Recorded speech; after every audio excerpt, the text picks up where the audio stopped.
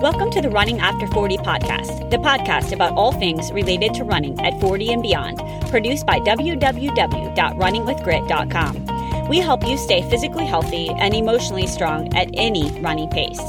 I'm Sarah, your host, and a wife, a full-time working mom with 3 kids, 3 dogs, and a lifetime passion for running. Whether you are a veteran runner looking to maximize your times as a master runner, or a brand new jogger starting in your 40s, 50s, or any age, this podcast will be there for your journey. I want to share stories, secrets, and strategies for success. This includes mistakes and lessons learned, all related to running past age 40. Let's hit the play button together and hit the roads as runners with grit after age 40. Hey guys, welcome to episode 33 of the Running After Age 40 podcast. Today I am going to be talking about super powerful phrases that can really shape your identity and your running. So I've always been really interested in motivational quotes. I'm like one of those people that has signs all over the walls with inspirational sayings, but I don't think I ever focused as much on the energy behind my words until the last year or so.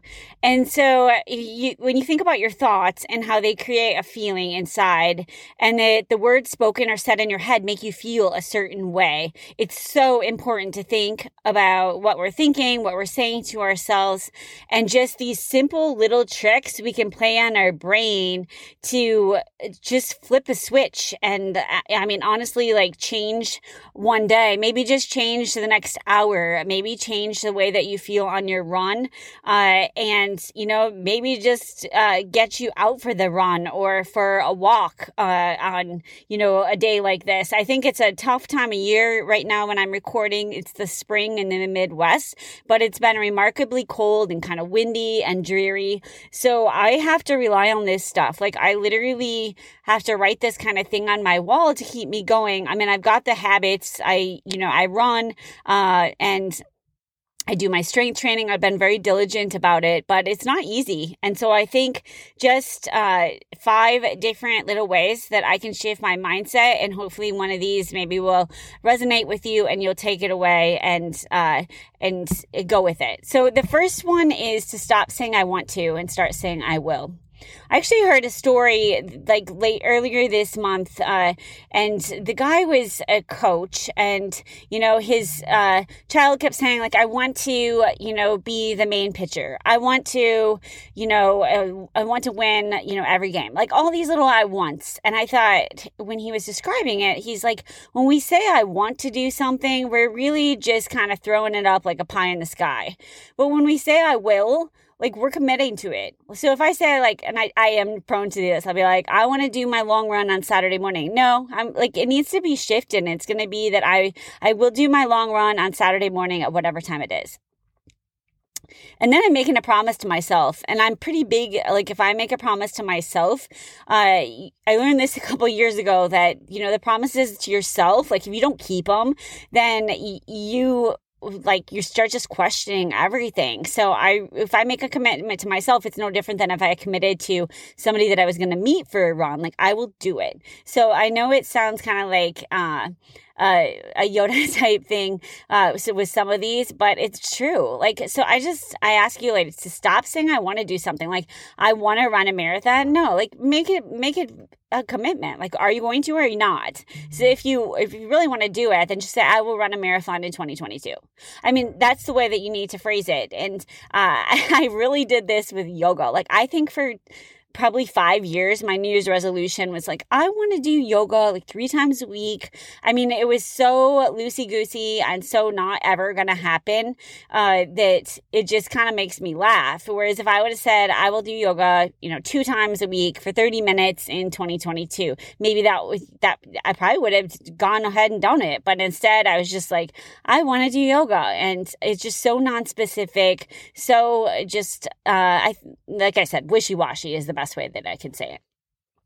Okay, the second thing is another one of my favorites that my kids are gymnasts. I think I've mentioned that before. And a lot of the stuff when they, as they learn tricks, it takes forever, especially the higher level you get. So one of the mental tricks that they've learned is instead of saying, I can't do it, I mean, obviously it'd be ideal to take out the word can't, right? But sometimes it's true. Like I can't do something, but you have to add the word yet. Like there's so many things I can't do yet because I just don't know how to do them yet. I haven't done the research. I haven't put in the work. I haven't, I can't run 20 miles yet, but that's because I just haven't built up to it. So I think if you just learn to add the yet to it instead of, say I'm never going to say can't, because it's sometimes it's just inevitable that you can't do something and you have to figure out how to get there. But if you add the word yet, I find it really helpful. So that's the second shift. Okay, the third one is one, especially if you're a mom and like you have to drive your kids all over the place. Sometimes it can get a little monotonous. So shifting like I have to I get to. It's probably the strongest mental trick that I know of. And when you start to catch yourself saying, I have to get groceries, I have to, have this meeting. I have to call my mom. I have to, run the kids to the dentist. And this one, I'd take a dry erase marker and like I'd write it on your bathroom mirror. That's something that's helped me, or even just put it as my cell phone wallpaper. I do that a lot, not just with this particular saying, but with a lot of different ones. But I think it totally shifts it because you automatically get into this state of gratitude. I mean, it's true. I don't like to go to the dentist, but like I don't have to go to the dentist. I get to go to the dentist. It's a privilege to get to go to the dentist. It's a privilege to get to go grocery shopping. So when I get myself in that kind of funk where I'm like, I have to do this, I have to do that, I really do force myself to say I get to. And you know what? There's going to be a time where I'm not going to be able to, maybe do the longer runs because my body's not going to be okay with it. There is going to be a time. So as of right now, like I get to. So if you get to run today, like that is a privilege that you got to do, that your body is strong and your body is mighty and that you got to get out that door and that you made time for yourself, you made a commitment to yourself and you got to do it. So, whether it's running or just your mundane, day-to-day activities, maybe it's one of those things that at work that's a little bit more of a boring project that you don't want to do. If you flip it to I get to versus I have to, I think you'll see tremendous benefits. And especially regarding working out. I mean,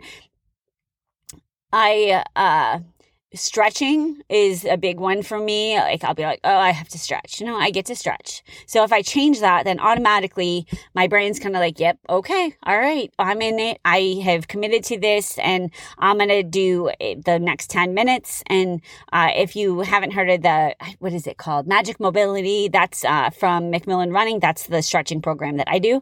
And it's short and to the point. And I digress a little bit. But anyway, I get to do that. So as soon as I get done recording this, I'm going to fit that in. Okay. The next one, this is number 4. Just take out the word try. Like if you say, I'm going to try to make time to do, I'm going to try to make time to run 3 times this week. You're just basically saying you're probably not going to do it.